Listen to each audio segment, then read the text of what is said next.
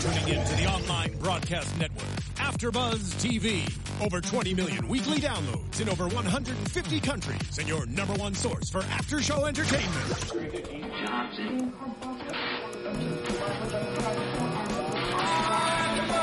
AfterBuzz TV, the destination for TV superfans. Producing aftershows for over 300 of your favorite TV shows. Interviewing celebrities and showrunners. And bringing you behind-the-scenes exclusives. All thanks to E! Entertainment's Maria Menounos, producer Kevin Undergaro, and internet leader Akamai. Now, let the buzz begin! Welcome back, everybody, to AfterBuzz TV's Manhattan After Show. Team Bobby Marissa is back. That's right. Up top. On a good show. On a good show.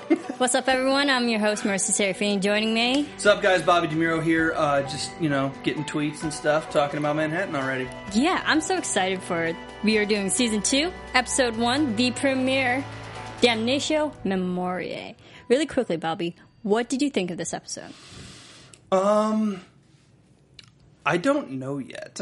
You don't know? No, look, I mean, there's a good way? Or no, in a good way. It's definitely good. And we'll get into it. There's a lot of holes, and they're not bad. It's not like a shortcoming of the show. It's just we need to figure out a lot of stuff in the next couple of weeks with, Frank and everything.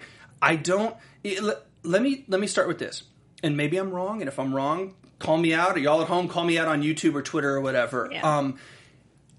I don't like Charlie. And I know we're kind of not supposed to. But Charlie's quickly becoming kind of an antagonist. He's this year so far very early for me, and maybe I'm wrong. Mm-hmm. He's what Reed Akeley was last year, for a lot of last year until the very end. Is that crazy? I can see that. I can see definitely the similarities between Reed and Charlie. Yeah. I think Charlie is more the reluctant. I don't want to call him a reluctant hero, but he's just the reluctant person who's been forced into the situation due to, circumstances, people losing their lives, and he is the smartest one right now. Yeah. Now that Frank's gone, he has to be the one in charge. And granted, I understand sometimes he might have to be the person the jerk, but if it's to move the story forward, sure. Yeah, and the affair is weighing on me with Helen, and I know Abby's not innocent. Abby did her thing too. It's not like Charlie and Abby both are at fault to a certain extent there, but the affair's there. The speech where I don't know. Something about Charlie is wigging me out, and I want to see. One of the biggest shortcomings of the show that they will address this year and they need to address, Frank has to come back. We got to see Frank. Such a good character, such a good acting job. Frank is so much more experienced. Charlie looks at everything because he's so young. He mentioned in his speech tonight he's 28. 28. So he's so young. They have to make that character look at everything very innocently relative to the rest of the Hill. And now that Fisher's dead, we have one cunning character gone. Forget it. Ugh. Frank is gone. Come on. Frank will come back. Gone but not forgotten. Exactly. But we need a guy like Frank back. I want to see somebody like that because his character depth is different. And it's not a bad thing. I mean, Charlie does what he does and the show's interesting with him. But, I don't know. I have no good reason for it. I don't like Charlie right now. Okay, I can see where you're coming from. There's something definitely off-putting about Charlie. Yes. But we still have a while to get to that point where we can't trust him. Oh, yeah, and they'll address it. I mean, this is what you do in the first episode of a season. You, set up all these questions so that we sit here and we're like, what the hell is going on? So they'll definitely address it. I just, one episode in, we have the screeners for the first 4 or 5 episodes. 4, yeah. So if we wanted to, we could watch the next 4, tonight. Mm-hmm. And I almost want to and just be like, is Charlie going to get, cool again? I don't know. There's just something's there. And I'm interested to see that arc. There's a lot of arcs I'm interested to see, but really with Charlie, and not even about the bomb anymore. Just how he works the politics of the Hill. Is Oppenheimer a good guy or a bad guy? Because Oppenheimer likes to play all these guys against each other and is under his own pressure from the government that we see. I mean, we don't see it a lot, but Oppenheimer's under the gun himself. So I think Oppenheimer's the guy who just sets up the pawns everywhere and let everyone else play the game. But I'm with you, but I also wonder, is Oppenheimer himself a pawn of the next level up? We saw that meeting today. Is he just a bureaucrat? Exactly. We saw that meeting today with Oppenheimer and Charlie where they were kind of criticizing Charlie, but all those guys were coming down on Oppenheimer too, be like, how is this not done? We're getting our clock clean. And so Yeah. it's like, how much pressure is Oppenheimer under that we're not seeing, that we look at Oppenheimer and we're like, something's about this dude, he's messing with people. But maybe he's the one getting messed we up. always had questions about Oppenheimer too, just his character and the nature of him. Is he really good? Is he really bad? Is he, I mean, obviously he's under the work of U.S. government, Yeah. but he still is still questionable, that we're questioning all of his motives and everything, why he's letting people do X, Y, and Z. Yeah. But, all right, let's get into this episode, though. I mean, we start with Charlie was a big factor in tonight's episode. Had to be. Frank. Had to be. No Frank. And Frank is missing. We'll get to missing Frank. But Charlie's, like, just trying to figure out his place in the world. And Oppenheimer's now making him taking the charge of this cavalry, I guess you can say, over Team Implosion. What do you think of this? Do you think this is a good idea?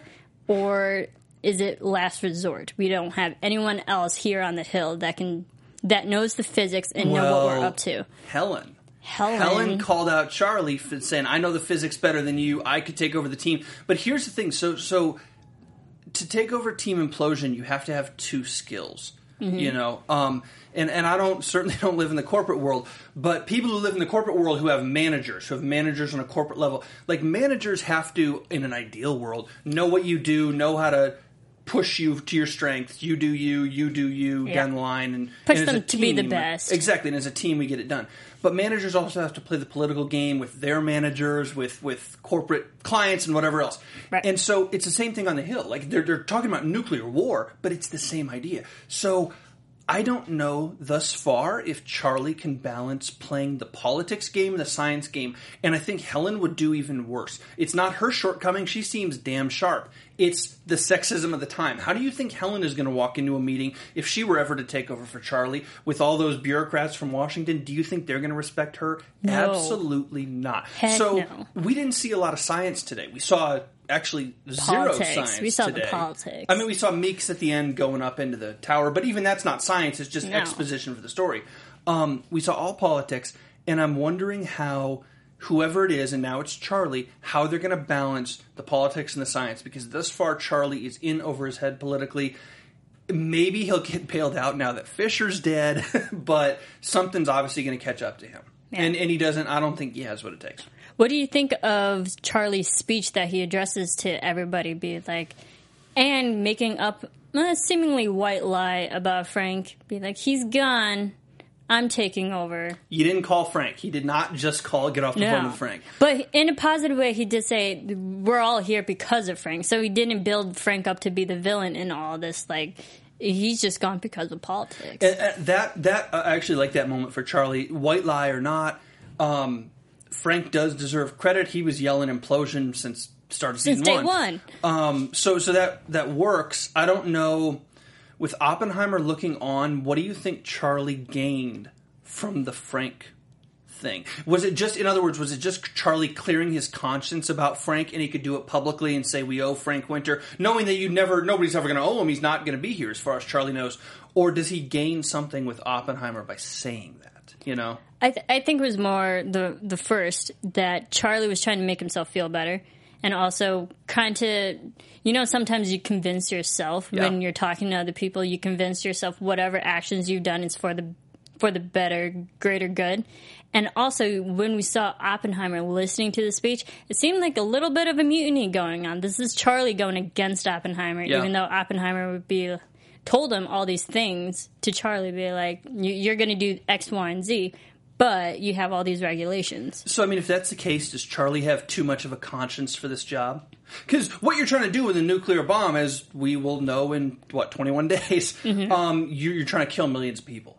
Let's be real. Yeah, and I think that's why we're both agreeing that Charlie's in over his head. Yeah. He's a brilliant scientist. He knows the math, he knows the numbers and all that, but he doesn't have the spine to deal with all the politics going on right now. And, I mean, look, Oppenheimer picked him for a reason. Let's be real. I think we all kind of can see that he was picked from Oppenheimer's perspective or from Akeley's perspective earlier on or whatever, because he can be a pawn. He's in over his head. So you can use him as the scapegoat. Exactly. You can say it's his fault. He did this or whatever it ends up being. It's this kid's fault. He's 28. He's new. He's fresh. He doesn't know what the hell he's doing. Blame this guy. Yeah. And Frank, And they did this to Frank, too. I mean, they railroaded Frank, obviously. But Frank is older, smarter, understands how the game works, was a much tougher cookie. So I think it's like, hey, we got to get rid of Frank. But Charlie, he's putty in our hands relative to whatever. So now with Fisher dead and gone, I think the most important thing of this season just happened. I know we got 13 episodes left or whatever. But Fisher's death, man, holy crap. Goodness. That completely changes the season. I will reserve judgment because we've only seen one episode. But I hope it changed it for the better, but let me just say I'm skeptical. Fisher's character was phenomenal. Yes, okay, because we're talking of Fisher's death, and he interacted with a lot of people tonight. Liza and Helen and, like, everybody. He's everybody's best friend. And, heck, even Meeks. What a coward. What do you think Meeks is doing? Obviously, we find out from the end of season 1 that he is the mole, and now he's back. Obviously, still lying to the government, being like, this is my mother's death, getting away with a lot of things, and people feeling sorry for him. I was like, no, don't feel sorry for him. I was having a problem watching Meeks because we, as an audience, know that he's bad, and then he's lingering around, still being very mischievous and mysterious and whatnot. I was like, could you be a little less subtle? Or more subtle, really. Obviously, it's not ironic that his name is Meeks. Is Meeks, yeah. Because he's kind of a meek guy. Mousy character, or you think he's a meek guy. Fisher's death, didn't see it coming at all. Great surprise, good scene, really good, like, death struggle. Really, really, really compelling. In the rain. I loved how this episode began with rain and ended with rain. Just, like, bookended each other with the storm. But, yeah, his death... I'm mad about it. Now, do you think they would jump? The temporal structure would go forward and back and forward and back. Like, will we see Fisher again from something that happened a year before, 6 weeks before? I think so too, because we know Fisher is the person who questions everybody, and they in turn question themselves, and then they question everybody. He's the one that stirs the pot. Yeah. And that's what I really liked about Fisher. As mysterious as he was the one bringing up all the questions that the audience were having about each character, like, what's your motivation behind doing this and that? And he was the voice of the audience, and now that we don't have that, who can we really trust? I didn't trust Fisher at all, though. Even though he was the voice of the audience, or the voice of some of the questions we might have been having, he was the smarmiest guy in the room, which is why he was so great. That's why he was so compelling. On purpose, yes, on purpose. But it's like, damn it, now that he's But he gone, served a purpose. He did. And it's weird, like, this show, the theme of today's episode is, like, character loss. We lose Callie, we lose Fisher, we lose Frank. Frank will probably come back. Callie, I assume, would come back. Dunleavy by extension. Exactly. We lose Dunleavy because if Callie's storyline is gone... Dunleavy's gone. What's Dunleavy? He's not really adding anything. So I don't know what the hell's... we lose... what's Colonel Cox is obviously gone, has been gone. Yep. And Darrow's an interesting replacement. We'll get to comes in. him in a minute. I'm still stuck on Charlie is not as nice of a dude as he was in the first season for me. I don't like him as much. And it shows how much Fisher's death. It shows how much Charlie has changed within less than a year. Yeah. This has only happened over a few months. The dynamic of the Charlie-Abby relationship. Yes, let's get into that. This is going to sound stupid, but, like, who's the winner? Like, who's winning right now? And I know that's not, you don't win in relationships, but who do you find you're falling on the side of? I'm falling on the side of Abby because... Me too. Okay. I'm glad we agree with that, because Abby, she's been, in a way, neglected by Charlie. Granted, he's busy with this whole project and whatnot. And then, but I feel for both of them, too, because they're both suffering from, depression. They're not with their loved ones, and they're separated from each other, and they need that comfort in life. And granted, they're finding with other partners besides them. And I feel for Abby because she still doesn't know what's going on. Yeah. And she's still in the dark about this. She's going through all these problems. And now knowing that Helen is with Charlie, that's just more of a stab to her just as a woman. And, to find out that your husband is now sleeping with his coworker and you can't do anything about it because you still don't know what your husband's working on. I get that. But also she's pregnant. Or is she? Bobby, you were questioning this. Yes. The interpretation of that scene when she comes home from being, quote, out, which was her word. Out. This is after the scene about asking about abortions. She's out. And Charlie is there at home, and he says, where were you? She says, I was out. They talk, you guys saw it.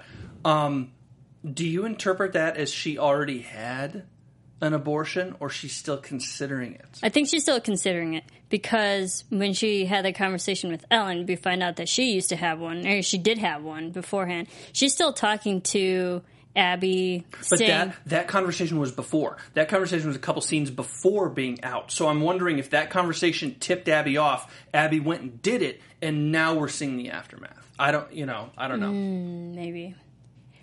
I still think she held on to it, though, because now knowing that Charlie, in a way, they kind of forgave each other somewhat, or like they come to this agreement that Charlie, believing that like I didn't give you enough credit, he pretty much apologizes. Yeah.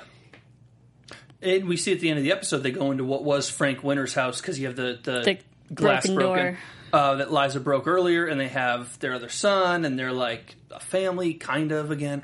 I always err on the side of the women in this show, because except for Helen, I mean, Helen's there of her own volition, she's a scientist, but the women, the wives, I err on their side if I had to pick a team, only because they're here, not necessarily against their will, but they're here in the dark. Liza was in the dark coming here. Abby's still in the dark coming here. It's like we're following our husbands. This is our marriage. This is our life. We come here to help the government and get a job and whatever. We don't know what we're getting into. And it's like the guys know. The guys know enough, even if they don't know everything. The women don't. And it's like, how do you fault them for being skeptical, conspiratorial, ignorant to everything, angry, whatever the emotion is. Yeah, it's like it's completely warranted. And I think Abby gets, at least from me, Abby gets a longer leash. Now, cheating is cheating. I mean, both of them screwed up. Both of them screwed. Abby and Charlie both screwed those things up. But Abby gets a longer leash in the relationship with me because she's here for him. She's playing the good wife. Yeah. And that's why I think that she still didn't go through the abortion, because she herself is still a good person. Yeah, okay. I don't think she's strong enough to convince herself to go through it. Interesting. Yeah. Okay. I don't know. There's just this episode is a lot of questions and not as much exposition as I thought it would have been for season 2. I mean, there was a lot for first episode, but not as much exposition as I thought there would have been, just more questions. And it's like, I don't know, I have 100 different questions. There's a lot of characters that are missing and gone. It's a big game. So many players and whatnot. But it's great. I love it. I mean, I have a lot of questions. I'm like, hey, this is bad. I want this guy. That's not to say the show's phenomenal. I love it. It picked up right where it left off in terms of quality and pacing and the all that. Score and the way they shoot it and the directing and I mean, it's all phenomenal. So it's a damn good show. Yeah. I wish more people knew about it. Yeah, and we'll definitely get into that in news and gossips. But before we move on, actually, I want to talk to you about another big game that's going on. Good segue. Football. Football. Everyone loves football. We here at AfterBuzz TV love football, but you guys who are big football fans out there, I don't know if you heard this, but you need to know this. DraftKings.com. If you love football, I'm sure you love fantasy football. I'm a baseball guy, but they do baseball too. But yes, DraftKings, big, for the fans who love football, do DraftKings. You know what? Every single week, this is how you play it. Every single week, people can sign up at DraftKings.com, use the promo code BUZZ, BUZZ, and then there you can set up your players and who you want to pick for your DraftKings and whatnot, and you pick your team, pick your players. And every single week there's a new winner, and the first place can win $1 million. Just the first week. So you can get a free trial at DraftKings.com. Use the promo code BUZZ, BUZZ. It's life changing. Every day could be a payday. I was saying $1 million would be life changing. It would be, and it changes every single week. So you have a chance every single week to play this. So you're telling me I could win $1 million every week? Maybe. If you're good enough. Probably not every week. If you're good enough, this is DraftKings, big time. It's awesome. If you love football, we love football, and I mean, who doesn't want to be a millionaire? You're speaking my language. If you had to do a DraftKings draft for Manhattan, who would you take? Who's your number one pick? Frank, obviously. Even though he's not on the roster right now? But he's coming back. He may not be on the roster this week. He's on the roster next week. He wouldn't be my number one pick, but I would take Fritz. Interesting. He's just like, he's low-key consistent. I probably take, a lot of people ahead of him. Maybe Oppenheimer, dude's got power. But I would look at Fritz only because he's like, adorable, consistent, fun. There you go. Thus far, you don't have to worry about. I don't know. Yeah, so DraftKings, it's a 1 week. There's no long season commitments. It's 1 week. It changes every week. Sign up, pick your players, pile up the points, pick your cash, all that fun stuff. Again, that's DraftKings.com. Use the promo code BUZZ, BUZZ. You have a chance. Awesome. All right. Awesome. All right, let's move on to Team Implosion. We get our Team Implosion. I love seeing the guys again. For 10 seconds.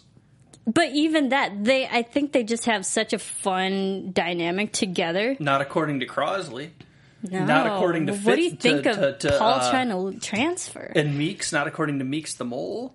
Not according to Helen, who's like, not really one of the guys. I don't know. I interpreted it differently. I was like, the team is never going to be the same. I think they all distrust Charlie. When Charlie took over Implosion, that scene where he walks into the lab, the old lab with them, and they're like, what the hell do you mean you're the guy? Yeah, I mean, I completely get where they're coming from. Yeah. They've been there longer than Charlie has, and then they're like, hey, we've been working on this. We know the numbers. We've been working with Frank. And then why are you the new guy and everything's, in a way, being handed to you when we're the ones who've been here working this whole freaking time?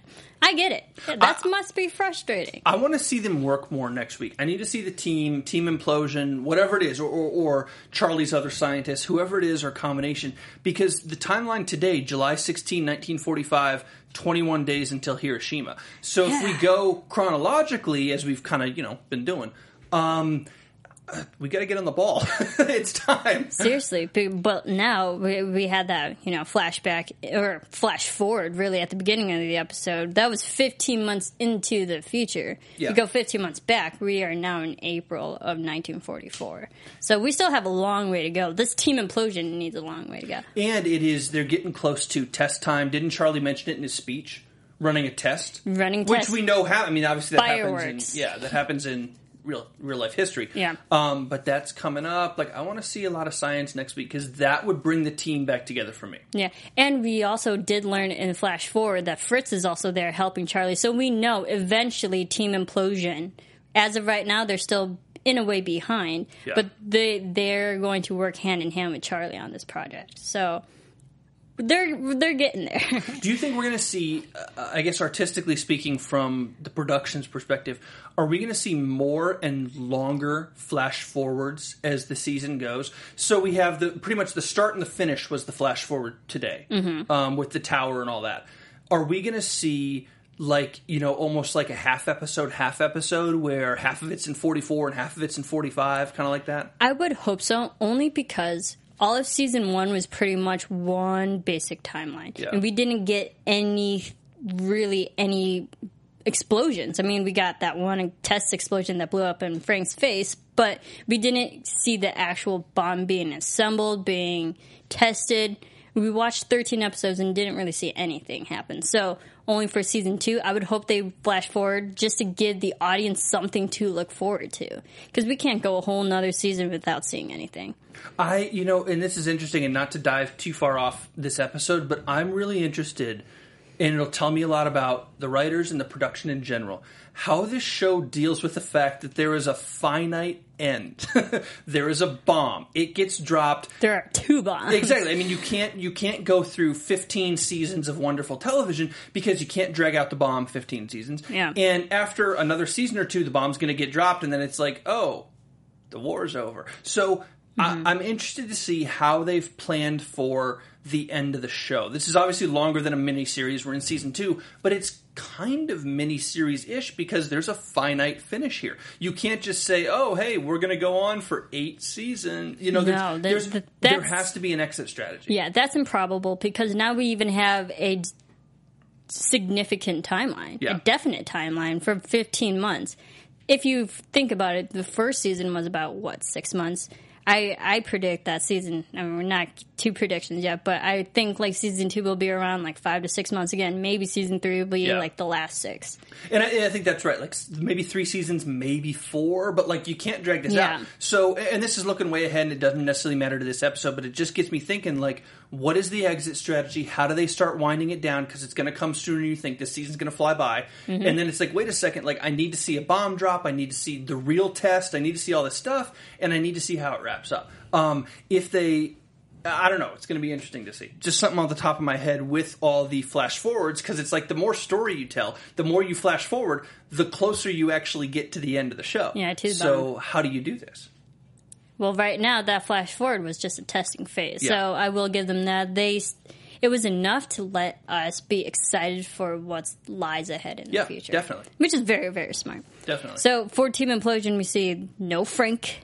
We can't, and he has to come back because we can't have a show without its lead character. I need him back for all the reasons, like lead character, a good, really varied character with the family life, his affair, all the Everyone's science, affairs. all the politics, but also just the little things, the mannerisms, the actor's mannerisms, his kind of gravelly voice, the older actor playing off Charlie Isaacs. It's like, you need somebody like Frank there. The team doesn't feel like a team without kind of kooky Frank leading the way. Yeah. You know? And Frank had the passion for it, too. Like, granted, he was old enough and more experienced to also deal with the politics that went in between as well. But he's the one who really cared for this. Charlie's just there to do the science, and he was thrown into these positions.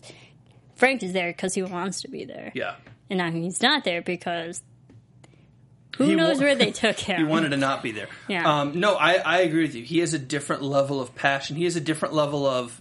Like Meeks, I think it was Meeks who said today, kind of ironically, like, oh, my mom would want me to be here serving my country, you know. And I didn't buy for a second that Meeks believed that. I think I put, well, what BS? Yeah, and spy or whatever aside, even without that, obviously you don't buy that line from Meeks.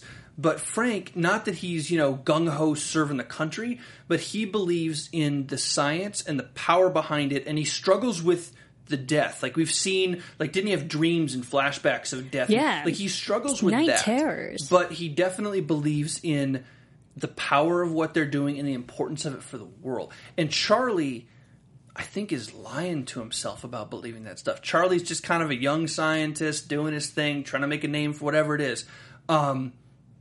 I just don't get the same passion out of Charlie. And that's not... Exactly. I mean, that's a decision. That's the way it should be. Like, it makes it interesting. But that's why we need Frank back. Absolutely. Team bring back Frank. Yep. And they will. I mean, He's eventually. Coming back. They're just detaining him right now in Lord knows where. And it's cool. It's actually cool that he's gone for the middle because it's kind of chaos in the meantime. So what happens when Frank's not there? Everything just falls apart. Yeah, so detain him for another 2 or 3 episodes or however long it is. Maybe he comes back next week or maybe in 4 weeks. But he's got to come back at some time. Yeah. I want to say next episode. I didn't see the promo for next week. There were no promos on the trailer, so I didn't watch it on TV. We just saw you just saw the screener too, right? Yeah, so there are no promos on that. He has to come back though, and he's the main character. If there were, actually, that's a good question for fans, for people at home on YouTube. If you're watching, to comment, if you saw on WGN tonight, because we were watching the screener, on the internet a couple days ago. If you were watching on WGN and the upcoming scenes, like the teaser for next week, if Frank is in there, let us know. Yeah. I would love to know that. Know. That would be interesting. Okay, what do we think of Paul? And all his scenes were fairly, I mean, when Frank is gone, I'd like to think Paul is the next person behind, like, after him that everyone would look to during this team and whatnot. He's calling him for a transfer. Meets up with Colonel Darrow. Now we have this new character stirring up the pot. Colonel Darrow seems like a bad dude. What do we think of this whole scene? Colonel's telling him, Get on your knees. Yeah. Ooh, scary. That was weird. Like, good weird, but that was weird. It was very weird. I'm thinking, like, World War II, Lord knows what's going to happen. It was like, people can... maybe I've just watched too many World War II stories, and like I was thinking like Schindler's List. Like every time someone got on their knees, they shot them behind the head. Yeah, I'm like my mind went there. That like, would have been something. He can't kill Paul to have a dead body in his office. II. I don't believe for a second the Helen story, and Paul doesn't believe it either, obviously. Mm-hmm. But the question is, what's the end game for Paul? So he's like, oh, well, we love the same woman. And they kind of do. Like, Paul and Helen had a thing, so I get it. That's feasible. But that's not the true story. So what's Paul's end game to go to Dayton? Why does he want to leave New Mexico? What's going on with him? Like, what's really happening to Paul? Because Darrow didn't believe it either. No. I think Paul might just be getting scared, knowing what happened to Frank and the way everyone's treating Frank and how he mysteriously up and left. I think he's afraid that that'll also eventually happen to him down the line, and he's trying to get out before it's too late. I think there's something more nefarious going on with Paul. Really? He's a British guy. Don't trust British guy. No, I'm kidding about that. But in but TV, Britons are friends. They are Britons friends. are allies. But here's the thing: like he's not American, and I want to think that there might be a significance to that. There's already Americans who are traitors. Let's talk about Meeks. I was like, Meeks is American. But Paul is an outsider, so his motives would be different anyways. His motives have to be extremely only science, because his patriotism is probably not the same as an American. I know he's fighting the same war against the same enemy. I mean, I get that. But I just feel like there's something more nefarious going on with him. They cast these things specifically. They cast these guys and girls for a specific reason, the way they look, the way they act, their mannerisms, etc. And Paul has kind of a smarmy look to him. And so it's if Fritz came to Darrow and was like, I got to go to Dayton, I love the same woman, I would agree with you and say, hey, Fritz is trying to get out, he's trying to stay safe, whatever the deal is. Like, I believe it because he's more of a wholesome character. Paul's a little, like, cunning, and we haven't seen him be cunning on a conspiratorial major level, but the dude's a little smarmy. Shady? Is just the best word. Yeah, he just looks a little shady, he acts a little shady. And so I think there might be something else going on with him. Now, does that mean he's like a spy or something? I don't know. I don't know if it's that significant, but there's something else going on with Paul. Okay. That's a wonderful, specific prediction. Yeah, I think that's very interesting, because we've seen in past episodes in season 1, we've seen Paul stick up for Frank as just a bro, as a guy that he genuinely cares for his teammates. Yeah. And so it's interesting you say that. I still want to believe that Paul's good. He's just trying to get out because, in a way, he might think this is too much for him. Have we agreed about anything yet? I don't know. Just maybe. That Frank needs to come back. We definitely agreed on that. Yeah, definitely. But everything else, we're on opposite sides. We got a little bit of Fritz. Hey, man. Comic relief. A very little bit. Very little You bit. need things like that, though. And not to get back on Fritz because he didn't do anything tonight, but you need guys like that, or women, whatever the case is, you need a little levity. Mm-hmm. Like, you need Callie's love story. I hope she comes back. I hope Dunleavy finds her. You need a different story than just the bomb, you know? Right. Right now, it's a lot of affairs and a nuclear warhead. You need something to break it up, and you need another subcurrent there. So I hope they stick with Fritz, if it's his love interest or whatever. Is he still dating that I would imagine. prostitute? Didn't we see her today? I don't recall. I thought she came up to Meeks and hugged Meeks. Or was it someone else? I might be crazy. I thought it was her. Else. But either way, trying to recollect. We didn't see her with Fritz. It doesn't matter because we didn't see them in like a significant romantic way. It might have been somebody else. But yeah, we need like Fritz. We need Callie's story back. We're I like Team Implosion because they bring the more realistic heart. And, you know, you always feel for them. They're the underdogs. They're the conscience. Yeah. And we always root for the underdogs, and they're the ones, like, we really have to feel bad for them. Okay, but here's the thing, and this is a weird metaphor. I'm sorry in advance, but you'll understand it. Okay. And I have a feeling a lot of folks out there will. So, if you're a baseball fan, if you watch baseball at all, the New York Yankees are the evil empire. They've always been good. They spend a ton of money. They won all these World Series. And then you have the Boston Red Sox, who were the underdog. The Boston Red Sox didn't win a World Series for 90 years, from 19 whatever it was to 2004 when they won. In 2004, the Red Sox win. They defeat the Yankees. They win the World Series. It's underdog central. Everybody's a Red Sox fan. Go Red Sox. And then in the last decade, the Red Sox, to a certain extent, not completely, have kind of become the new evil empire. Payroll goes up, they buy more players, they win a couple more World Series. Suddenly they kind of become the villain because they're winning and everybody else doesn't like them. The reason I bring that up is when you have the underdog in Team Implosion, they can only stay an underdog for so long because you either get beat into the ground and you're done, and that's obviously not happening to them because their team is moving forward, or you win, which they did, and then the underdog becomes the top dog. And when the underdog becomes the top dog, this country loves an underdog story. You are not as likable as the top dog. So watch Team Implosion get less likable throughout the year. Interesting. Okay. I definitely see where you're going with that. I'm telling you. And I don't know how. I know all my predictions are really vague. In the next season, they become the jerks that that's everyone the thing. likes. Or later this year. Like. Maybe later this year they become the jerks or they become hard to work with or whatever it is. But I'm just like, that's the general path. You got to go underdog to somewhere. Mm-hmm. That's the somewhere. And we know they're definitely moving up in the world and they're moving forward. So I can see that. But right now they're good. Yeah, so far. So who do you think is not good? Colonel Darrow. I question him. What do you think of his character? Yeah, definitely Colonel Darrow. I also think the danger with Colonel Darrow is this. The religion. And religion's not a danger, I don't mean it that way, but the religion in his position in the army in World War II in this trying times, it's hard not to look at something like World War II as an apocalypse. You know, as the coming of the end times. The world is fighting. Millions of people are dying. Speaking of that, the song that they played at the beginning, literally the lyrics were beginning of the end. Yeah, it'd be hard, and I wish we were alive at that time because I'm sure, you would have. If we have any significantly older viewers who were alive at that time, I'm sure that there were tons of people talking about the apocalypse, just as there are now on a smaller scale with the war in Iraq and all this sort of stuff. I mean, this is what a certain sect of any religion does, Christianity or otherwise. So the fact that Darrow so quickly brought up talk to Jesus, ask for forgiveness, get on your knees, that struck a huge red flag for me to say, is Darrow going to look at this level-headed? Yeah. Or is he going to look at this through his specific Christian perspective, which may not help the cause. Mm-hmm. It might be his weakness in all this. It may be his weakness only because he's going to look, and this isn't a disrespect at religion, it's just maybe a disrespect at his religion. If you're looking at this as an apocalypse or the end times or whatever it is, we don't know that, but maybe it is. I wonder about his decision making. Yes, I agree with you on that.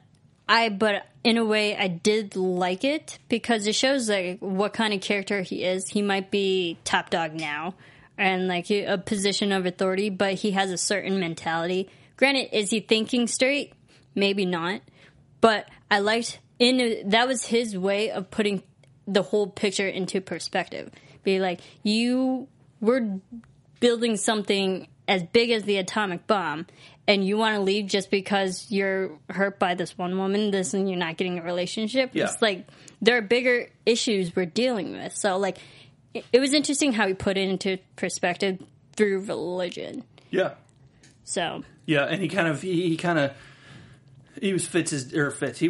was Paul Crosley's daddy in that scene. Yeah. In a creepy kind of weird way. In a very creepy way. Yeah. But it did make Paul be like, yeah, you're right. Yeah. So or it just made Paul try to find another way to leave eventually. Yeah, eventually. But I did like Darrow for that, putting it into a bigger perspective. I think Darrow's a bad dude. I think we're just conditioned. I don't trust him, though. And I think we shouldn't. We're kind of conditioned to think that the military arm in this camp are bad dudes. And that's the way it's kind of been the entire season, with maybe Dunleavy as an exception. And he's, so low on the totem pole, it doesn't matter. Yeah, speaking of Dunleavy, let's get into Liza. Liza trying to find Callie. Don't know where, and trying to find Frank. She doesn't know where her husband or her daughter is. Like, she's all alone. I feel bad for her. Liza's in a bad situation. Liza, they got to use her. They got to use her. They have to. She's so damn smart. And the fact that Darrow's even questioning is like, what is the laureate doing getting in trouble? It's like you're, in a way, subjecting this woman who's not really in the dark anymore, but now they call her out knowing that she knows the secret. It's like, well, good. Now she knows. Don't punish her. Use her. Yeah, that's you don't have Frank. You don't have... It's like you lost a big character. Use Liza. She has the smart. She's a botanist. She knows science. Use her. Yeah, she might know something unique, and I think that's actually a great prediction for a story arc this season is, does Liza know one really specific tangentially botany-related thing that is going to put this whole bomb together. Something weird that's going to put this whole bomb together, and they couldn't have done it without her PhD. She knows minerals in a way. Yeah, I think that's a totally legit prediction. I don't know if it'll come true. But she is so damn smart. She knows everything now.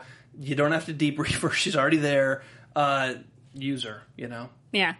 And then she's also trying to catch up with Dunleavy and trying to find her daughter, Callie. And now we also see Callie leave on a bus. Bye-bye.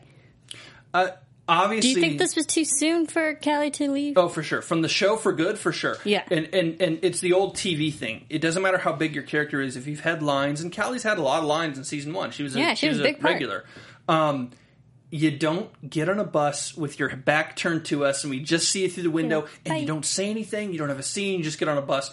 That's not how a character leaves a show. You'd at least give her some lines if she were really leaving. Mm-hmm. So the fact that she didn't get any lines means either she's coming back. Well, I'd say behind the scenes the writers hated her, and I doubt that. but more seriously, I mean, it means that she's coming back because she didn't get a true send off. So we're obviously going to see her again. Dunleavy, I think we're all conditioned to kind of like Dunleavy because he's young and innocent, and he's just talk about a pawn in the game. He has no idea what's going on. He's just yes sir, no sir, doing what I can, sir. And his title doesn't really mean anything. Yeah, it's worthless. Yeah, and he's a good dude. I mean, he's not doing anything. Now, granted, I know they were trying to have sex and all this sort of stuff. And he called on Liza, and he called all the all the men to be like, if you take her away, I won't get to see her. It's like he's just that hurt. And he truly believes. I truly believe that he truly believes he's in love. Yeah. So I don't know. I like Dunleavy a lot. Because we like Dunleavy a lot, Callie's coming back for sure. It's just a question of maybe we don't see her for 3 or 4 episodes. Mm-hmm. True. Yeah, she didn't get a proper send-off, so I think she's definitely going to come back. With Frank gone, with Callie gone, those are 2 things less Liza has to do, even though she's trying to figure out what the hell's going on with Frank. So give her something to do. Exactly. Make her part of the project. That's it. And then I did love the fact that Frank's in his, equation and whatnot, he used the variables Callie's letters. Mm-hmm. I was like, oh, okay. I would like to... I'd like to think there are other messages hidden within the equation. Well, that's a good point. I would like to, going back to the gender thing and deferring to the side of the women on the show, I would also like the science, the political side, the meeting rooms, all this stuff are so male-dominated.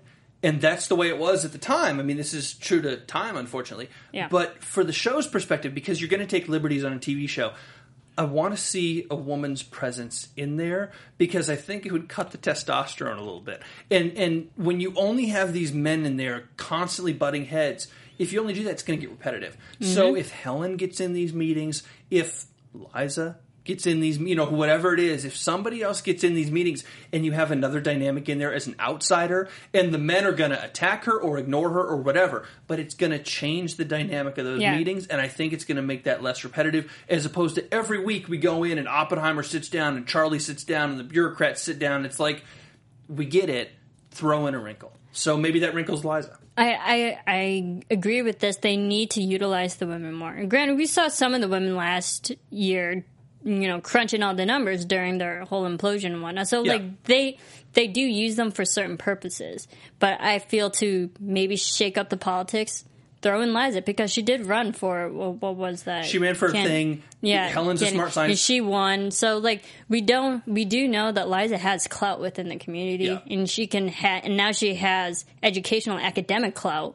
And that's the thing. In the project. And even Darrow said it, Barnard, right?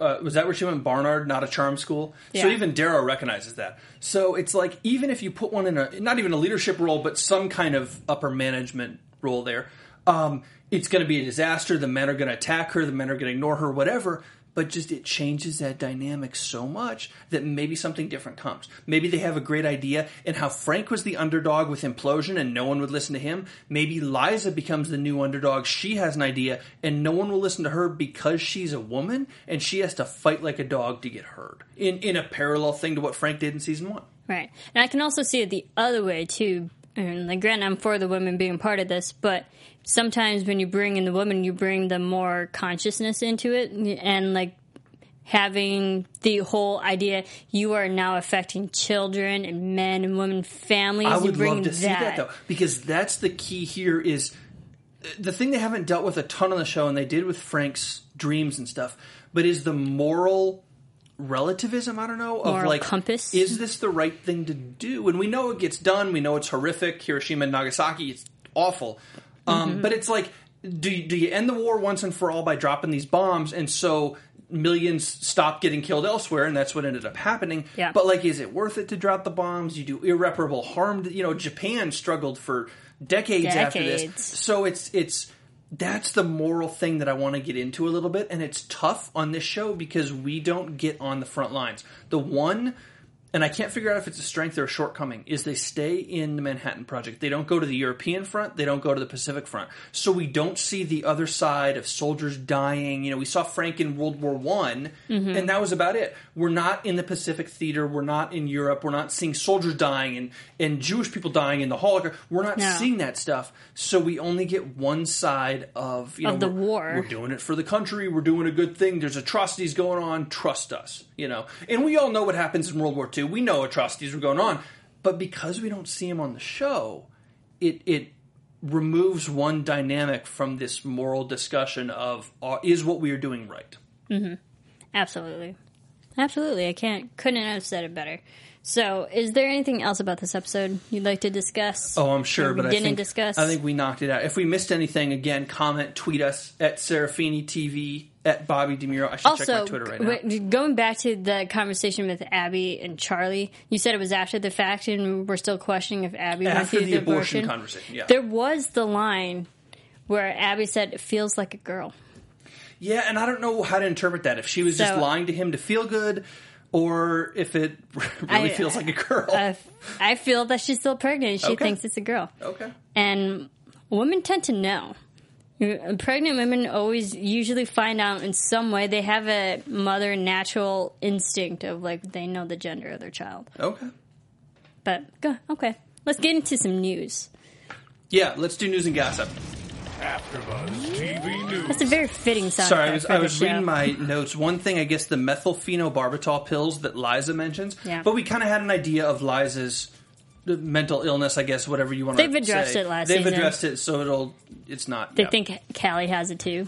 Or might be suffering that's from an it interesting, too. Yeah. I guess we'll see. One piece of news, not really news, but kind of an angle on Manhattan the show, and I thought it was appropriate for the first episode of season 2. If you haven't, I know you haven't read it because I sent one of these quotes to you and you hadn't seen it yet. For folks at home, if you haven't read it, The Hollywood Reporter has a very good review up on Manhattan, more of an editorial on what Manhattan means to television, and there's a couple key quotes up from it. Let me just read them out. First one, quote, "Pity poor Manhattan, one of the poster boys for our too much TV era. A sturdy, handsomely made period drama you may not have even realized exists, airing on a network you may still think only broadcasts Cubs games. Manhattan has committed the cardinal sin of merely being very good in a programming moment that emphasizes greatness and awfulness." Is a phenomenal 2 sentences on Manhattan and television in general. Yeah. Another quote from them, quote, "Manhattan returns to WGN America for its second season, and it hasn't made one of those leaps that might cause critics to yell into the void that this is a classic drama that viewers are missing out on, but it still features a superb and growing ensemble cast, a textured commitment to period detail, that's true, the smooth execution of some of TV's best directors, and the looming potential of atomic detonation to give it all some dramatic juice." Quote number 3, quote, "Still in the shadow of the Cubs, heavily promoted CBS repeats an incompatibly trashy Salem on its own network," more on that in a second, "and unlikely to be liberated from that shadow by a nice Emmy win for its opening credit sequence. Manhattan is still a meaty historical thriller. There's an audience for those if viewers just take notice." I think it pins the tail on Manhattan so well. It's a really good show. It's probably not, like, great right now. Maybe it will be by the end of the season, but it's not on that next level. It's not like what people regard for Breaking Bad or Mad Men or whatever. It's not there, but it's so damn good. But it's on a weird channel. It could definitely be there. It's on a weird channel with the other channel's original television programming. Salem is awful. Horrible. No one knows that better than you and I. We will not be back for season 3 of that show. No. That was terrible. That was campy. It was stupid. It was poorly done. Manhattan suffers from that, suffers from WGN. No one knows exists. The Cubs game thing is kind of ironic. They won today, so the Cubs are moving on to the playoffs. Oh, goodness. I'm from Illinois, so, like, everybody was talking about it. Get ready. They're moving on. It just...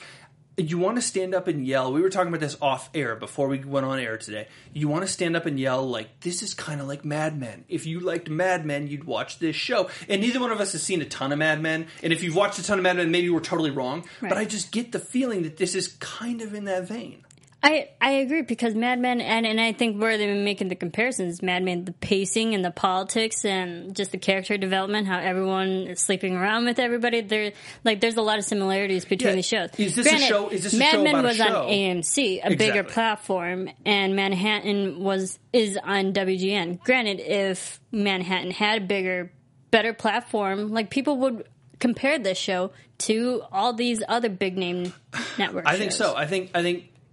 I think it should be respected. It's probably pretty well respected in the industry anyways. I think it should be respected. It's a damn good show. But it should be considered along with all those big network names. And they will always walk that line of, because you're a historical, true-to-life drama, Robert Oppenheimer was a real man. Because you are historically doing this as a period piece, you have to walk the balance between... How do we tell the story without either A, going by the book, so you already know what happens, or B, going so far off the book, it becomes stupid. Salem went so far off the book, it became stupid.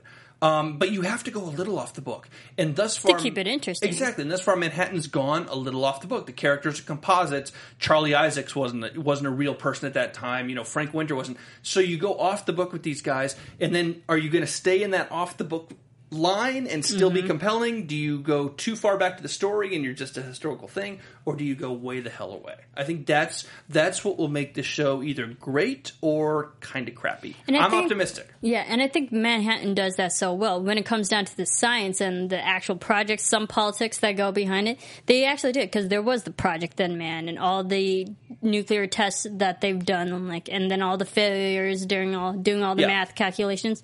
So in a way, the scientific element is very still by the book, whereas the character developments and the story is very dramatized for our viewing pleasure. And that's probably the path to success for them, and I'm sure they've had these conversations 100 times in the writer's room, is here's the science, here are the dozen key plot points that actually happened in history. We're going to hit these major dozen points, Thin Man and the test and the bombs and whatever, but we're going to get there in our own way. So we will always come back to these points, so we're not going to ignore a major thing in history. We're historically accurate. Exactly, but we're going to meander to there. And I think that's how you be successful, to leave enough to the audience, enough to the imagination, while still not saying, hey, we're not talking about a bomb anymore, we're talking about a full-fledged whatever thriller that didn't happen. Yeah, I agree. All right, so let's get to predictions. Let's do it.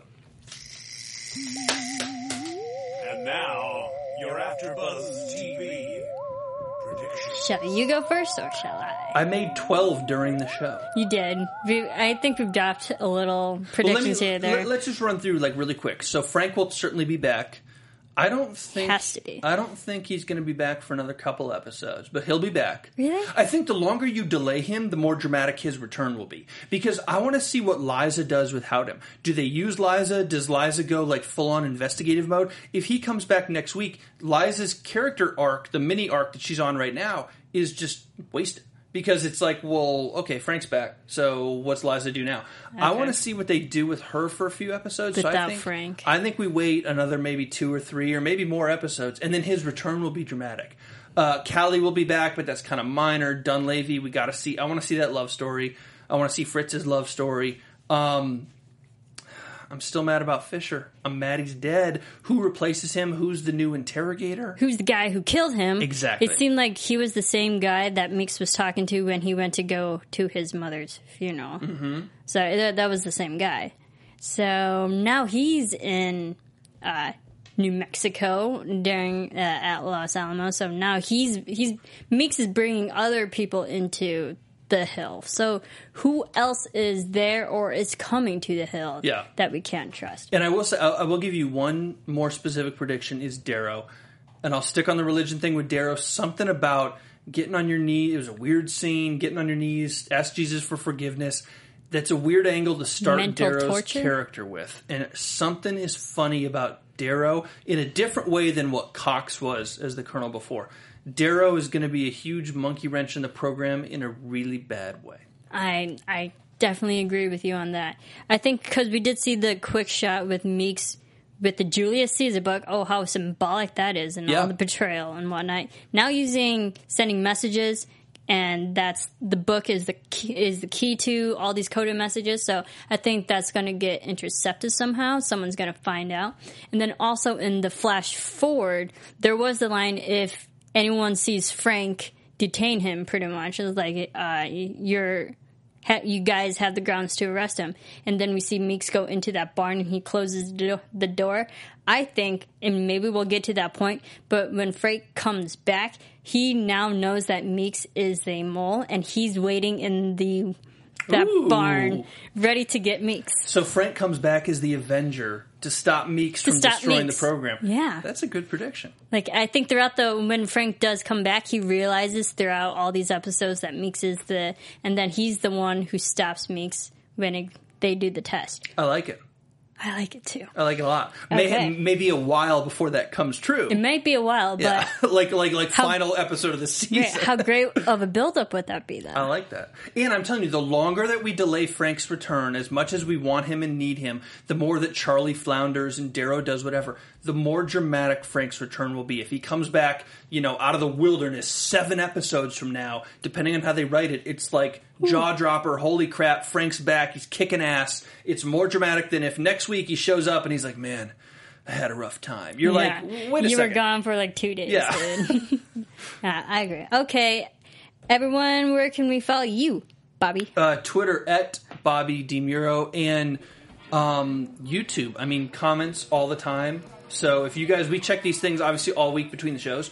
So if you guys want to comment on YouTube, hit subscribe on iTunes. I will say this too, scheduling wise, we are in this time slot every Tuesday. So Tuesdays, 10 p.m. Pacific time live. You can always get this afterwards if you're watching this on Wednesday or Thursday. Hello from the past. But Tuesdays, 10 p.m. Pacific time every week. Yeah, and you can follow me on Twitter at Serafini TV. Just one more thing about the title, Damnatio Memoriae. Yeah, do it. There's actually the literal meaning means condemnation of memory, which the Romans used back in the day. It is pretty much the sense of judgment that a person must not be remembered. So, like, you're forced to forget. That's what they're called. So, are we forced to forget Frank? I think that's a great title. That's a great title because we lose so many people. We lost Cox, we lost Callie. We're going to kind of by extension lose Dunleavy. We lost Frank. We lose Fisher. We lose a lot of people. Yeah. But you guys do not lose us. We'll be here every week talking about the show. Again, follow all of us on Twitter, Facebook, Instagram, all those social media platforms at AfterBuzzTV. Go check out DraftKings.com. Use the promo code BUZZ, B-U-Z-Z, and have a great night. We'll see you next week. From executive producers Maria Menounos, Kevin Undergaro, Phil Svitek, and the entire AfterBuzz TV staff, we would like to thank you for listening to the AfterBuzz TV network. To watch or listen to other after shows and post comments or questions, be sure to visit AfterBuzzTV.com. I'm Sir Richard Wentworth, and this has been a presentation of AfterBuzz TV. Buzz you later. The views expressed herein are those of the hosts only and do not necessarily reflect the views of AfterBuzz TV or its owners or principals.